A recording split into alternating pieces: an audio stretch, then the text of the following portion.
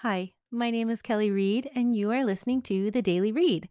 This is a podcast for teachers where I share with you one idea that I'm thinking about today. This is episode 117, and it's about record keeping in parent teacher conferences. So, parent teacher conferences are coming up at my school. I don't know if you may have already had them, but I'm going to share with you one thing that I do that has been really helpful the last couple of years in my parent teacher conferences.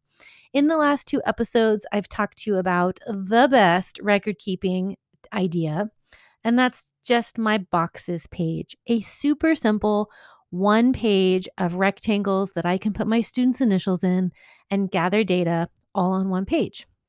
So, when parent teacher conferences come around, a lot of times I will have a note card with any points that I want to hit in that meeting and any scores or data that I want to share with parents. So, for example, any recent test scores or reading levels or things like that. And then I also have my sheet of boxes. I can make quick notes about things that come up in the meeting. And often during parent teacher conferences, I say I'm going to do something, right? I'm going to send you the name of my neighbor who's a piano teacher, or yes, I'll fill out a referral for tutoring. And so I can make that note right on my boxes sheet. And that way, everything that I've committed to doing for these parents after parent teacher conferences, I have on one page. It's easy to review, and I can check those things off as I follow up on them.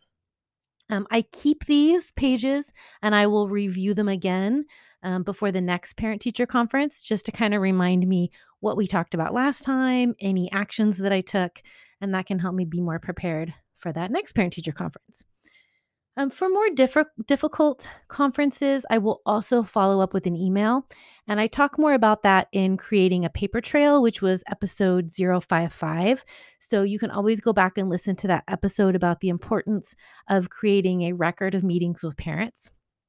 So if a conference needs more than just my one little sheet of notes, I will definitely send a follow up email about that meeting. But the boxes sheet has come in really handy. Again, super low tech, super visual, super easy, super helpful. So think about giving it a try on your next parent teacher conference. If you do, let me know how it goes. Send me an email at thedailyreadpodcast@gmail.com. Thanks so much for listening. Have a great day, and I'll talk to you soon.